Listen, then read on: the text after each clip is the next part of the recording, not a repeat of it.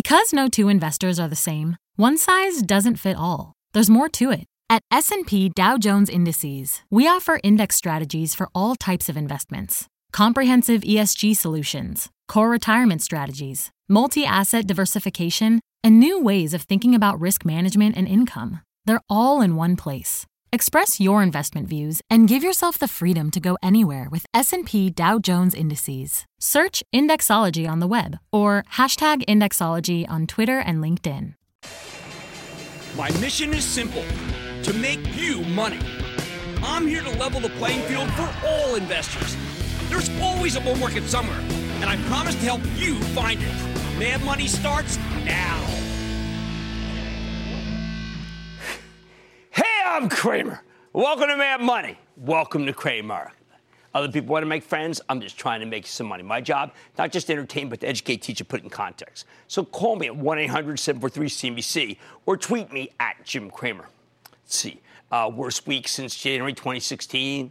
All indices giving up big gains even from last year. 20% of stocks in bear market territory. Dow down about 2,500 points from the high. $2.5 trillion lost. Oh, you've heard it all. And I just have to keep in front of you that much of the selling we saw today was deeply related, again, to the incredibly large bets against volatility made by clueless money managers who expected things would remain calm as they had for ages. Whoops! But in the end, we rebounded today. Dow rallying 330 points, and by the way, 800 points from its intraday bottom. And the S&P and the Nasdaq each gaining 1.49% after spending a lot of time in the wilderness. The selling abated midday, and then we rallied late in the day because the margin clerks didn't have to use their meat axes because bargain hunters stepped in to save it for the bulls. So how will things play out going forward? Let's go to the game plan for next week to find out. Now, this is really important, and I'm going to keep this eye on funds. When we come in on Monday, we're going to be watching all these funds that allow you to bet against volatility to see if the madness continues. These funds led the market down today, and when they started to rebound, they took the market with them. As much as I hate them, and I think they are useless and a pox on your portfolio, they are totally and completely and utterly in charge, and do not let anyone else tell you otherwise. Remember, while rising interest rates started the sell-off, the market's insane reaction was fueled by investors who made big bets against volatility, and they did it with borrowed money. As volatility suddenly just surged, their brokers demanded they put up more capital to meet their short. In order to raise that money, what did they do? Many of them were forced to sell stocks. And this is what wrecked the market, sending us into a tailspin for the week. Now, this is the reality. Now, most commentators, people who write, people who tell a tale, don't seem to believe me that these volatility instruments could cause so much collateral damage. They're wrong. They're wrong because they haven't worked in a margin department like I have. They haven't traded as I have. They don't have the contacts I have. They don't know about the securities as I do. Generally, they're either academics or dilettantes. My mother would hate that I was that much hubris, but I have to do this. Why? Because I want to help you. The fact is that this kind of forced selling is typical behavior for those who've margined up and been caught on the wrong side of the trade. Lots of hedge funds bet that volatility would remain low because they were just dumb, and things have been calm for a long time. There's a real excuse to do strategy. And when I say lots, you know what? There may be as much as $1 trillion doing this. Yeah, you heard me. Not 100 million. $1 trillion bet wrong. And when you add in all the implicit bets against volatility that have been bet the wrong way, it may even be higher. I've heard as high as 1.4 trillion. These trades need to be unwound in full, and you can watch the process play out by following these three toxic volatility instruments: the UVXY, the VXX, and the TVIX. I narrated them today on Twitter. I'm not going to do that again, but it was nice to get it right. If you see these open higher from the get-go on Monday,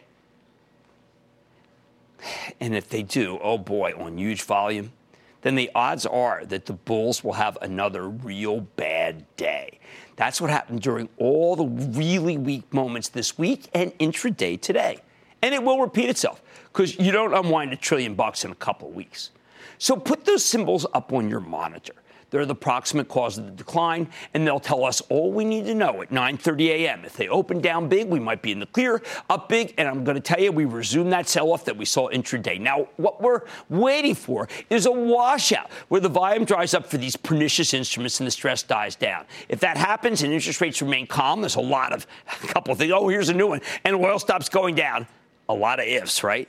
Then we'll return to our regularly scheduled programming on Tuesday when the company PepsiCo reports.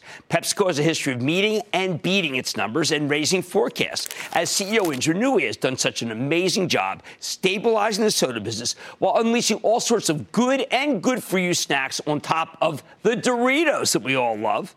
That's right, I'm proud to be a fan of Frito-Lay. I know in my darkest hour of worry on Saturday, when I so feared an Eagles loss in the big one, my wife Lisa said, go get us a monster-sized bag of Doritos. We need them. If the numbers are good and PepsiCo opens higher and the VIX cools, then we're going to have a real nice day. Tall order could happen. We also hear from Under Armour. I'm wondering if the sportswear company will announce that they've handled their inventory problems and are going to streamline their products and return to their roots. Now, I actually believe CEO Kevin Plank has a chance to lead a renaissance of the company. And with the stock down at $13.75, I think it's running out of downside. On Wednesday, Cisco reports. Here's a company that's one of the biggest beneficiaries of tax reform. Remember that? Thanks to the huge cash hoard overseas. More important, I think the recent acquisitions have enabled Cisco to become more of a software company and less of a hardware company. CEO Chuck Robbins is well on his way to making this one of the best ways to invest in the Internet of Things. And who can resist that juicy 3% yield? We hear from Marriott, too. Now, this stock's been a gigantic winner that's barely down for the year. How strong a business do they have? I bet they're going to have a terrific quarter, which is why I recommended buying Marriott into any VIX-related nonsense before the quarter.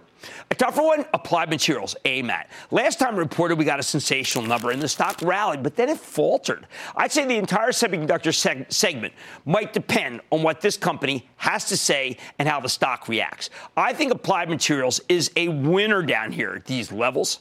It's worth nibbling on going into the quarter. I mentioned this morning, by the way, on Squawk on the Street, that I told club members of ActionAlertsPlus.com that it was time to do some buying at last into weakness.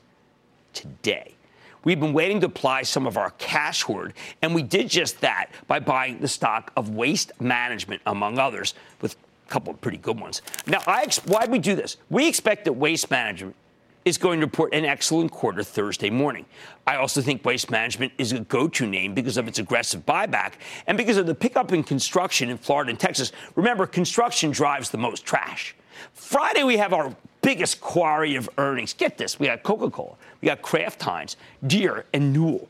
I bet all four are poised to head higher, but for different reasons. Coca-Cola's a new CEO, James Quincy, and the stocks come way down to where it yields 3.4%. By the way, historically, that's a great level to buy. We've got a similar situation with a similar yield and a motivated management at Kraft Heinz, which has been a real stinker. I suspect they have something up their sleeves to turn things around because, oh my, has it been a horrible stock. Deere stock has pulled back 17 points from its high, and the agriculture feed the world trade is very much game on. After years of pain management, Deere's become quite adept at telling its story. I really like it ahead of the quarter. Finally, we've got real saga going here with Newell Brands. Remember when these guys bought Jarden and Newell CEO Michael Polk promised synergies and good times ahead? Well, it's been a total and unmitigated disaster. And now Jarden's former CEO, Martin Franklin, has teamed up with Starboard, the activist fund, to try to throw out Polk and the entire Newell board and let Franklin take the reins. It's funny because when Franklin sold Jarden to Newell, he was on the board, and then he left it. Now he wants the whole kit and caboodle. I have to tell you that Polk's tried his best, but he's really dropped the ball, and he's cost shareholders fortunes in doing so. If the company can report a good quarter on Friday, maybe he keeps his job. A bad one? You know what? I think Franklin unseats the whole lot of them, and that's how much pain's been inflicted in here. They'll toss Polk out. So here's the bottom line. The VIX busters are still in charge. You need to see these pieces of paper calm down now. I wish they were banned. Fidelity, great work saying no to letting people trade from their house with these. If they don't stop, no common stock is safe. If they do, we should have a huge relief rally like we had this afternoon, as long as interest rates also go down. And now you know how to play it. Ara in Ohio. Ara. Booyah, Jimmy. Booyah. I'm calling about Honda Motors, a stock that's been treading water for 12 years now. While part of the challenged car industry, they do differentiate themselves with product like the newly designed Honda Accord, which has been playing to rave reviews. They're growing briskly in China, gaining motorcycle market share, and about to enter the personal aircraft market. My question is, will Honda stay stuck in low gear or accelerate into overdrive? I'm not a big fan. It did have a big move from the bottom last year, and I think that's about all you're going to get. The auto stocks are really bad. Please stay away from Ford, by the way. Horrendous number in China today. Craig in New York. Craig. Two interests, Digital Reality Trust and your impression on the server REIT space in general. Okay, unfortunately, the server REIT space is still a REIT. That's the key word. All REITs are going down because rates are going high, including the good ones like the one you just mentioned. How about Marvin in California? Marvin? Yes, sir. Go ahead, you're up.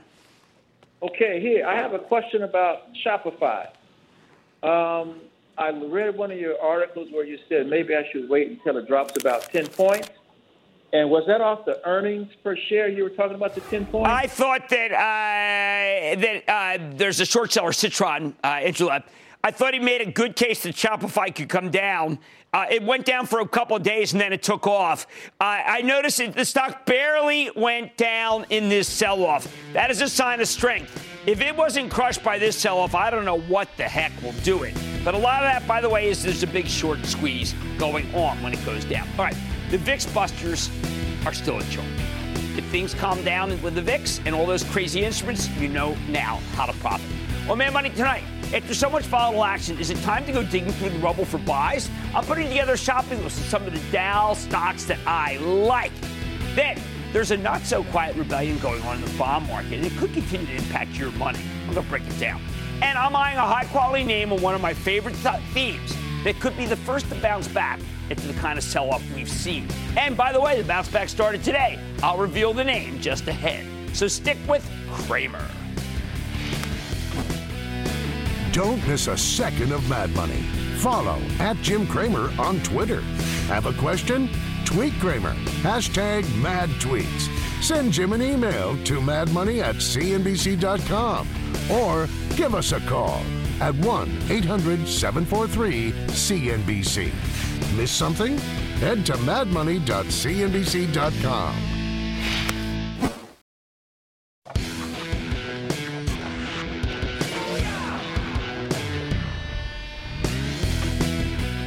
Don't let the seesaw nature of this market fool you. As long as we keep getting slammed by hedge funds that have gone wild, the ones who borrowed lots of money to bet against volatility and are now being forced to sell stocks in order to pay back their brokers, it's going to create bargains like we had today before the late afternoon rebound. Of course, bargains can still get cheaper. We know that. It might happen next week. I don't want to say that the pain is over.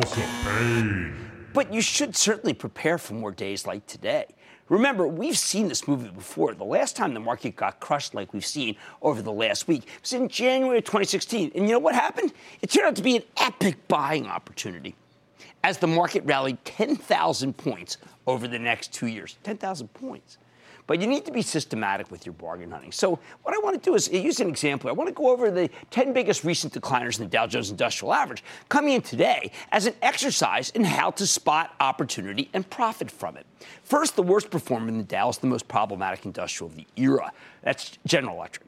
What the heck are we supposed to do with this dog? Full disclosure, my charitable trust sadly owns it, having fallen victim to the wiles of the previous CEO, Jeff Immelt, now the chairman of Athena Health. Good luck with that, oh goddess of wisdom. But as burned as I feel about GE, the analyst community is even more enraged. I'd say they're being too negative and creating a nice buying opportunity, but the balance sheet is so ugly and the obligation so opaque that it's really hard to say. I mean, who really knows what the obligations are here? So I don't blame anyone for despising the stock of GE. This thing is like a Frankenstein's monster of stitched together divisions that Immelt overpaid for systematically. And when you overpay, you can't just break up the businesses, some of the parts like boom, because there's too much debt on the balance sheet. Frankly, I wish new CEO John Flannery had simultaneously eliminated GE's dividend rather than cutting it and sold 100 million shares to raise capital. I think the stock would be much higher. Barring that, GE needs one thing and one thing only out to get out of the short-term penalty box. It needs oil going higher. Unfortunately, it's going lower. The new GE is heavily levered to oil. Not only does it own Baker Hughes, its locomotives, turbines, and airplane engines all sell better when energy is much higher. But I'm not that sanguine about oil. So for now, I say you got to stay away from GE. You don't need the agita. Second, there's Chevron. Now, this stock made no sense to me when it was trading at 133 just a couple of weeks ago, challenging its all-time highs from 2014 when oil was $50 higher. That's crazy. Then the sell-off happened, and we realized that those prices were indeed wrong. But even with Chevron down 15% from its recent highs, it's still not attractive. I want the share price lower, and the yield currently at 4% higher. You just don't want to own a big integrated oil when many money managers have turned on the entire cohort and oil's plummeting. Hard pass. Third, Intel. Listen, something is very wrong with the semiconductor cohort if Intel is really this low. The darn thing trades at 12 times earnings with many different irons in the fire, no longer just the PC, but also the data center, connected car. In short, Intel's a buy. That said, NVIDIA has been my favorite in the group, and while it's nowhere near as cheap as Intel, if it gets hammered again by this volatile market after that amazing quarter, it'll be worth buying. NVIDIA is king. Intel's bishop. The fourth biggest decliner in the Dow, Caterpillar. Oh, this one's real difficult. Caterpillar had become a momentum stock, trading on the presumption that the global economy is going to keep getting stronger as CAT continues to get leaner. When you hear people say the market's too high and it went too high too fast, CAT's become Exhibit A. Stock was at 60 just 2 years ago. Now it's 149. It's been higher. Yet it sells for only 16 times earnings, and it's down $24 from its highs. Sounds like no man's land. Fifth is Exxon. You know it's been ages since you can get Exxon with a 4% yield like you are now. Unlike Chevron, Exxon didn't go to ridiculously low levels. Ridiculously high levels. But I'm on the fence for the same reason. I can't see oil going back to 65, but I could easily imagine it falling back to the mid-50s. I think you have to be disciplined on this one. If any suspicions in this market, you got to just say no. And even though Exxon wasn't as high as Chevron, I think it can go lower. Number 6, J&J. It's a very good buy into weakness like we had earlier today. As a matter of fact, it rallied. It's the best earnings generator of the drug stocks in the Dow. But the actual best earnings generator in this cohort is AbbVie. Is it the classic portfolio manager's choice? I think it's second best after AbbVie now. But on the other hand, it's much better than Pfizer, another Dow stock that's the 7th biggest decliner in the index, which to me has nothing enticing about it. Of all the stocks in the Dow, Pfizer is the least interest to me precisely because it's neither here nor there and won't be until it develops some fabulous new drugs or makes a game-changing acquisition to boost the growth rate. Hey, while I'm at it, the 8th biggest decliner, Merck, doesn't intrigue me either. Not enough growth, 3.5% yield, simply not enough to fend off the sellers. How about 3M, the 9th on the bedraggled list? Tough.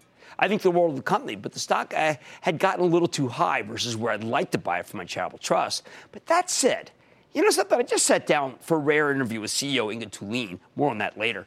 And I came away thinking that there's too much new product momentum here to ignore. So what I'm saying is this. I bless the starting position at these levels. Maybe you get more as it goes lower. I think you'll agree with me after the interview. Finally, there's Apple. And what can I say? Apple stock is down from 180, falling to the mid-150s, where I said it could go if it didn't get everything right in that most recent quarter. And it didn't.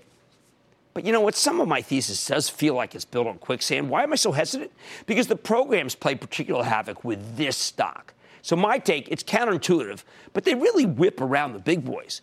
That's right. These futures really get a stock like Apple down. So I say buy some Apple here and then wait to see if the futures can crush it down to 140 where you can buy more. Will it get there? Hey, I don't know. In this tape, anything's possible. As long as the hedge funds betting against volatility still need to unwind their positions. And we saw from the volume in these particular stocks today that they're not done. Bottom line, let's see of the 10 biggest decliners, what do we like in the Dow? We like Intel, J&J, 3M, and Apple.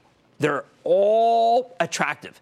And they'll only get even more attractive as the hedge funds gone wild continue to blow out of their stocks in order to raise capital so they can meet their ever-burgeoning by-the-hour obligations. Once the forced selling ends, even for the moment like we saw during the afternoon's comeback, the names I just gave you will roar. Remember, there's nothing wrong with these stocks other than that they went too high. That's the chief ailment. And guess what? It's being cured every time they tick lower. Scott in Texas. Scott. Booyah, Jim. Booyah. Fly, Eagles, fly. Oh, yes, indeed. So I have a question for you, Jim. I've followed your advice in your book, Getting Back to Even, on call options using stock replacement. Right. And I was wondering, I've had success with some good companies on any signs of weakness. But before this earnings season, I bought a call option in J&J, Constellation Brands, and Alibaba. I bought them 3 to 5 months out at the money, and I was wondering if you recommend getting out of these for now in this turmoil. No. As they dip, do more. All 3 of them. As a matter of fact, if you have to do another strike down and a month out, no, you're in winners there. I want you to do the opposite. When we have a down day, when interest rates go up, or we have more of this VIX nonsense, double down. I'm not kidding. Those are good. The sell-off could prove to be a huge buying opportunity eventually, but you need to be systematic about your bargain hunting. And remember, the pain may not be over. Always be prepared for more days like today and be ready during that dip like we did for the Channel Trust today. Much more Mad Money ahead. Over the short term, the market might be controlled by some strange VIX-related notes. But I'm telling you why the long-term outlook might present another problem. Then I'm sitting down with the CEO of a company whose stock managed to rally over 4% on a volatile day like today. Don't miss my sit-down with Proofpoint CEO. And the Dow may be all over the place, but I'm eyeing one industrial player that could be worth considering, despite the unknowns. So stick with Cramer.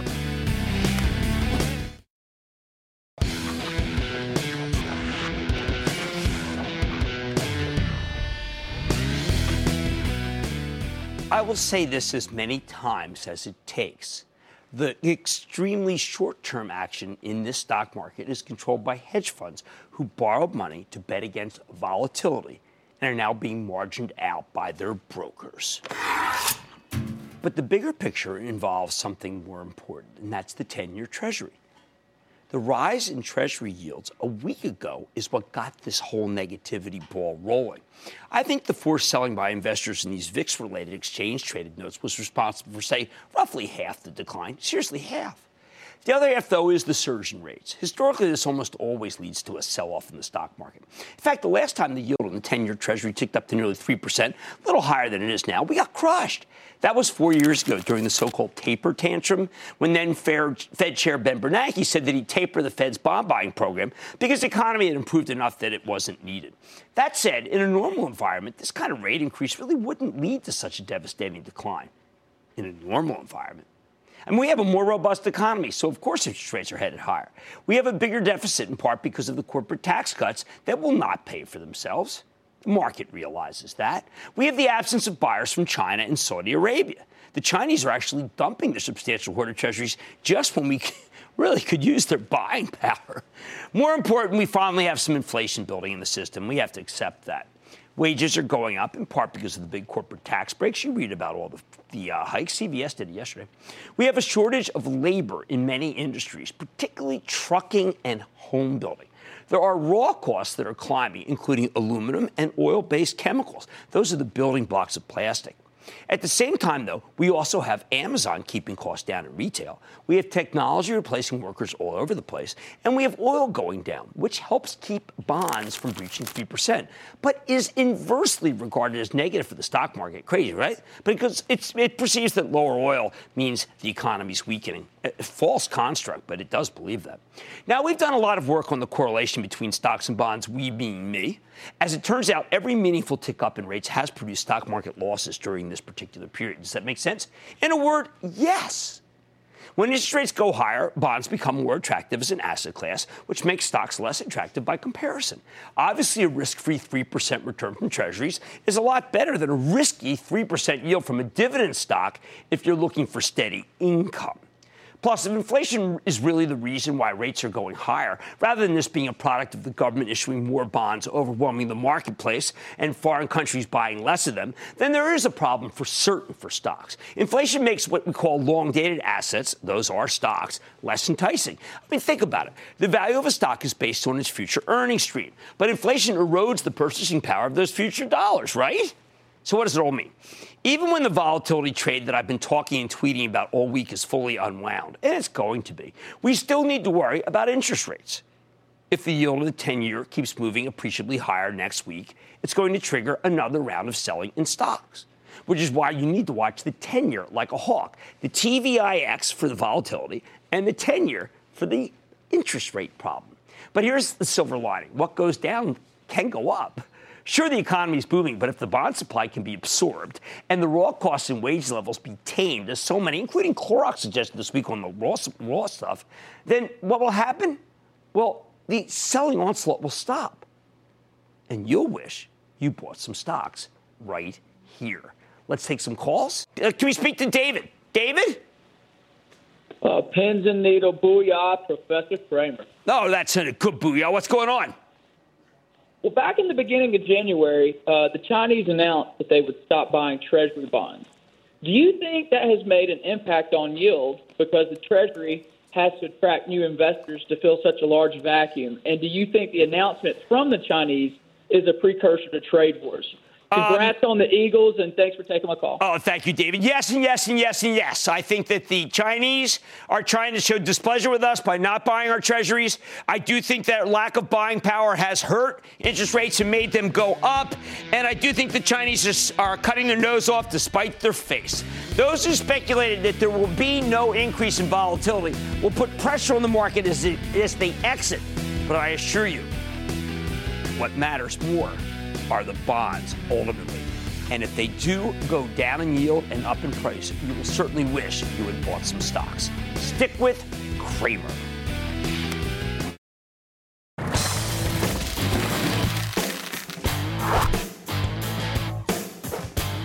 You know what tends to bounce back first from the kind of intense sell-off we've been experiencing?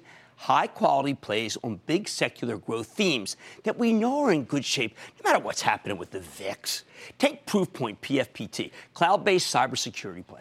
We know Proofpoint's doing well. Why? Because they just reported on Tuesday, and it was a robust quarter. They delivered a 9-cent earnings beat off a 20-cent basis. Think about the percentage there. Higher than expected sales, up 36% year over year. Very small quadrant of companies finishing that high. And while the earnings guidance was a tad conservative, management raised their full-year revenue forecast. Yet what happens? The stock tumbles nearly $10 over the following two sessions, even as it started bouncing back this afternoon, finishing the day up 4.5%. But you're still getting that fabulous quarter for next to nothing. And while Proofpoint, like all stocks, can absolutely go lower in this environment, it's the kind of thing you might want to have on your shopping list here.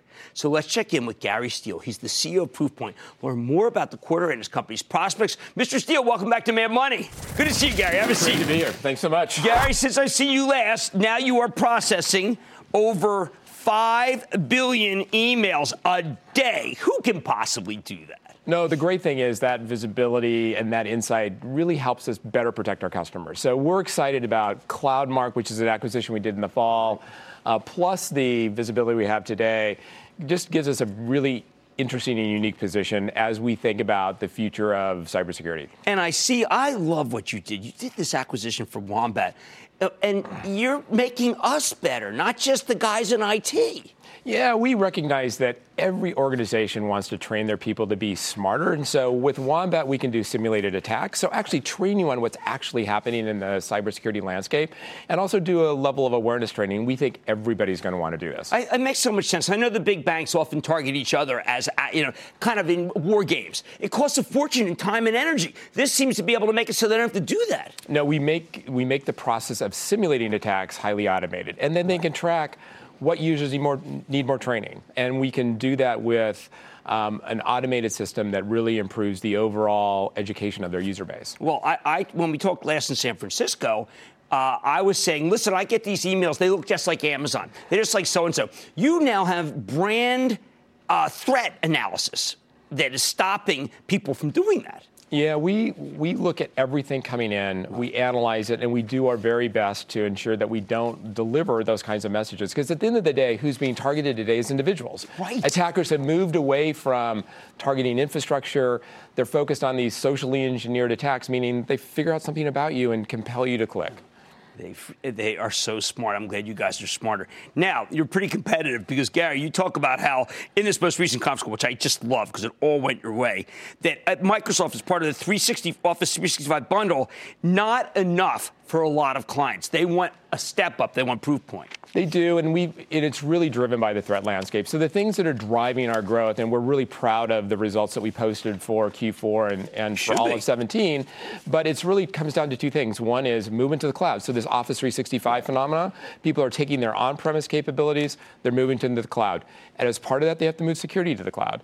And yes, Microsoft has a set of base capabilities, but they want more. And it really is driven by the complex threat landscape that we live with every single day. Well, I mean, why can't Microsoft do the same thing? Big company, Satya Nadella Smart. Why can't he just duplicate what Proofpoint does? Well, I think that we can deliver incremental value because of the visibility we talked about. It's the focus that we have. And I think more importantly, the cyber attackers are always testing in the Microsoft environment. They know exactly what Microsoft's going to do. So it creates a very high bar for Microsoft. I just wanted to check in with you on whether people are still using something. I was on a panel with you that people are still using cyber attacks and for ransom. They want cryptocurrencies. Is all that stuff still going on? Ransomware is still hot. How big? We still see a new variant of ransomware every few days. I thought that we had beaten this thing, Gary. Well, one of the things that is kind of interesting is as cryptocurrencies become in vogue and everybody's talking about it, you guys spend a lot of time talking about it, cyber criminals are actually targeting individuals that have cryptocurrency. They're also infecting individuals like you and I. Infect our laptops so you can create a cryptocurrency miner that actually mines for cryptocurrency. Come on. Use all energy. Super rampant. It's rampant. Well, it's, everybody's got a device and everybody's got a little compute power that can be allocated towards cryptocurrency mining. Well, so, cyber criminals follow the money. I can tell you, every time you're on, you scare me, but you also protect me. I really appreciate it, and you've got a great story to tell. That's Gary Steele, CEO of Proofpoint, PFPT, which is the best of the cybersecurity stocks we follow. Mad Money's back in.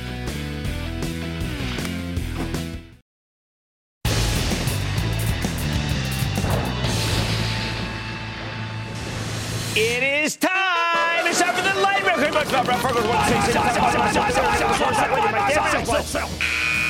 And then the lightning round is over. Are you ready, Ski Daddy? Time for the lightning round. We're start with George in Ohio. George. Hey, Mr. Cramer, how you doing? I am doing well, George. How about you? Well, I'm a little bit screwed up because I got very infatuated with a stock that I learned about from you, Mazor Robotics, and I bought it. And I sold it, and I made a good deal of money. Okay. And then I bought it back. Okay. And I went against my own advice when my son said to me, Dad, you're up really substantially. Okay. Sell it. I said, here's that's a good narrative, and I appreciate it. Mazor's a good stock, and I like it here. Let's go to Bob in Massachusetts. Bob.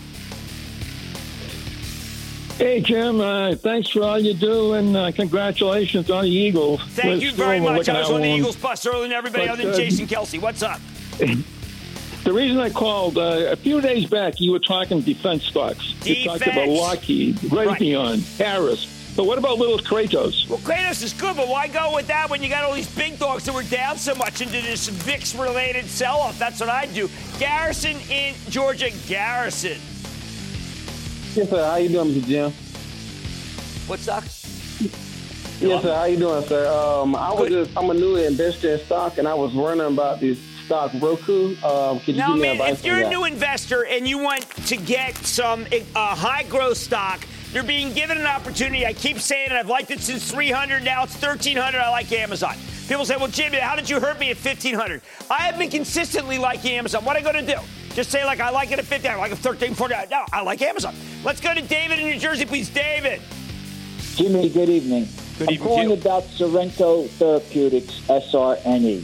What can you tell me about this stock? I can tell you that I need to do more because I don't know Sorrento. I know Sorrento, the town. That's clearly not what you're asking about. We will do work. How about Mark in Pennsylvania? Mark. Hey, Jim, how are you? Listen, I want to know about Teladoc. It seems to be a head and shoulders thing going on there. My problem with Teladoc is there are many people coming into that segment, and they are not necessarily playing for big money. So let's say Ixnay, Teladocnay. Let's go to Catherine in Ohio, please. Catherine. Mr. Cramer. Yes. Longtime listener, own all your books. My stock today is Weyerhaeuser, symbol WY. I like Weyerhaeuser, 3.79% yield in the housing business these days. Through wood. They got rid of their formal housing. I like the story. It's a real estate investment trust, though, so be careful. It's going down with them. I like it, though. Jerry in Florida. Jerry. Hey, hello, Mr. Cramer. Yes. Thank you for all your hard work. Oh, geez, thank you very much. I like Oreos and I like Cadbury chocolate, but I'm not sure if I should continue to hold Mondelez. No, I got a new boss in there. I think he's going to do a good job. I would a very low risk stock. And that, ladies and gentlemen, good of the Lightning Round.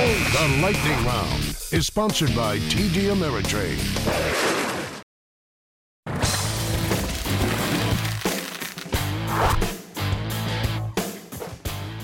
It's easy to talk about the big picture forces that make you feel like this market is being tossed around like a rag doll. But you never want to lose sight of the actual fundamentals of individual companies. At the end of the day, there are lots of high-quality companies that are doing very, very well. And their stocks get cheaper as they go lower. Take 3M, the iconic American manufacturer that makes everything from industrial and healthcare equipment to safety gear to consumer products like Post-it notes and Scotch tape. 3M is an innovation machine that's constantly coming up with new products so it can take market share and big profits. When the company reported 2 weeks ago, it delivered a fabulous quarter, but its stock has sold off hard along with the rest of the market. And while it can go lower, of course, it's the kind of stock that belongs on your shopping list, if not in your portfolio, which is why I would get started buying on Monday. Now, last Friday, we got a chance to check in with Inga Tulin, the terrific chairman and CEO of 3M. Take a look. Inga, it's an honor to have you on Mad Money. Okay.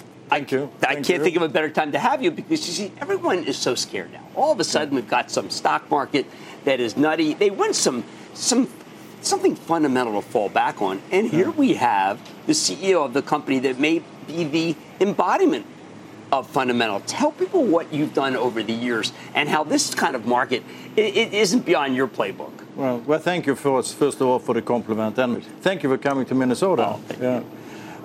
First of all, I think it's important that you have a playbook in place, and we have had a playbook in place for many, many years. And the way we look upon it, we have three key issues that we work on in order to create more value for shareholders and for customers as we move ahead. Portfolio management is one. Okay. Invest in innovation, meaning research and development, is a second. And then business transformation is the third one. Those three elements are creating more value as we move ahead for shareholders and customers. Well, let's talk about this notion of innovation. Right. I think the reason why people always undervalue your company is they're looking at what you have and they're extrapolating. How much of what you have now didn't exist 5 years ago? Well, but we have something we call New Product Vitality Index, NPVI. That is around 30% of products sold today that did not exist 5 years ago. Now, there is no company that has that. You know that. I don't think so. I will be surprised because what we have, first of all, a very robust model to connect with the market. Okay. And we have two innovation models, one called customer-inspired innovation and one called idea to innovation. And I think those two things, if you think about customer-inspired innovation, is when we work direct with the customer. Probability of success is very, very high. And the other one, idea to innovation, is about market. You take those two models, there's only two in the company, you have then 46 technology platforms that is owned by the company. They're not owned by a division or country. Everyone can use it. And with 8,100 scientists, we can then create value for our customers as we move ahead. Well, let's talk about, I know a lot of companies use your products, but a lot of individuals use. So give us an example of what the Idea Factory and the ones that you're directly solving for the consumer have produced. Yeah, I think, first of all, what people mostly know is, of course, in the consumer space, right, where we have Command, we have Filtrete, we have Post-it, and we have Scotch. But we also have other products which is going into a global trend around clean air, so respiratory products, etc., which is a huge opportunity for us, specifically in Asia. So that's these elements where we work with consumers, go into panels, and then develop respiratory product that is based on your face. Not individual face, but our faces look different. You're too self-effacing. The truth is that you're dominant in China when it comes to air quality. I don't know what the people would do there without you. I don't know if we are dominant. I don't like to use that word, but I can tell you one thing. When I visit China, when I have interviews in China, it's very difficult to get off the respiratory products. So our real brand equity in China is actually around our respiratory products and what we do in air and in water, etc. Well, but that's very important. Something that matters for the environment that you're actually eons ahead of other people is auto electrification. Now, people don't know that. They know about great Band-Aids that you've done with wound care. And they certainly know about Scotch tape. But auto electrification, they don't know. Where are you? Well, if you think about 3M, there is 3 elements in 3M that is very important. First of all, we have been in the automotive industry for a long, long time. We are in electronic and energy, have been there for many, many years. And we are global leaders since 80 years in traffic safety. If you take those 3 elements together, that is where the future is going. So we can capitalize on what we know in traffic safety, which is a very strong position for us, not only in vertical signage, but in license plates and also payment marking. That is where you need to regulate things going forward. Electronic and energy, specifically in electronic, we have an incredible competitive position. And then we are in automotive and been for a long time.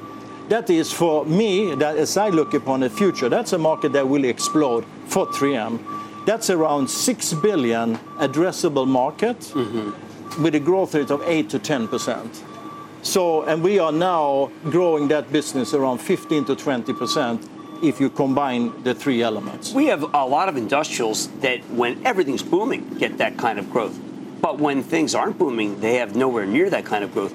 All that I'm hearing from you, all the products, really don't have anything to do with the boom-bust nature of the global economy. We have worked on our portfolio the last 6 years very, very hard in order to make sure there is less volatility in the market. And there are 2 businesses specifically that I would say have done a fantastic job, electronic and energy and safety and graphics.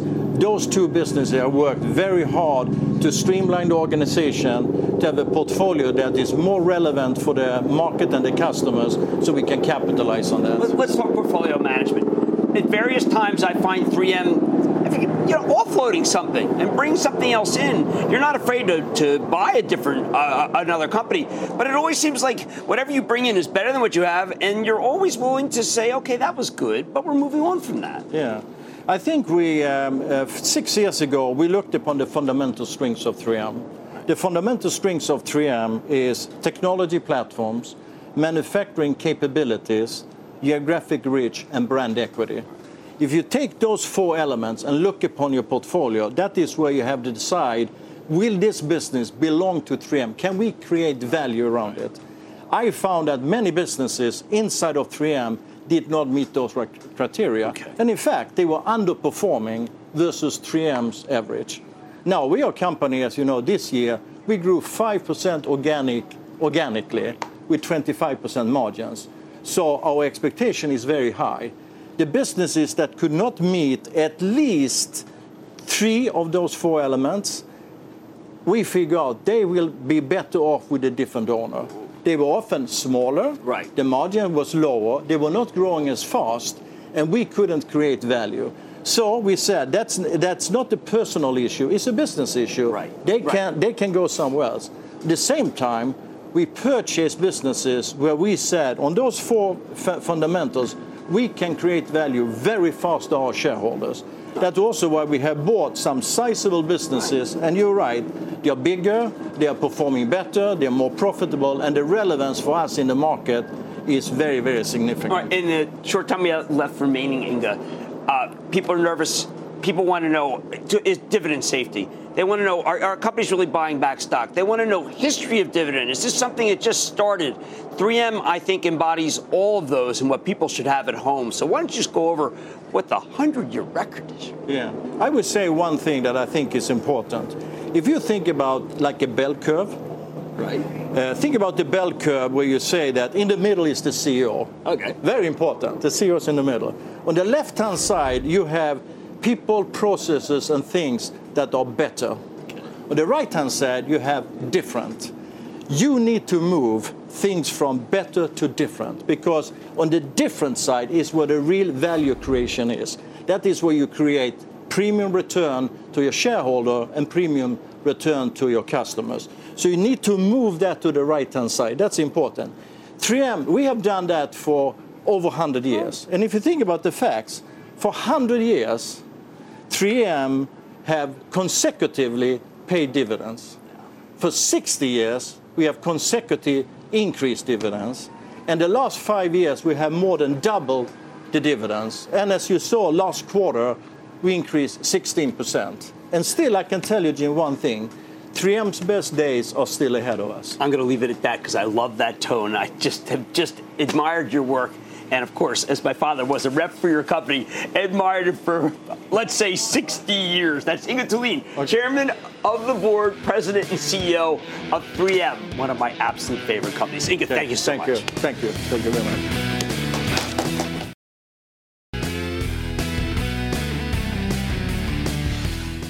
Far from me to ever think that I could recommend a stock up 14 points.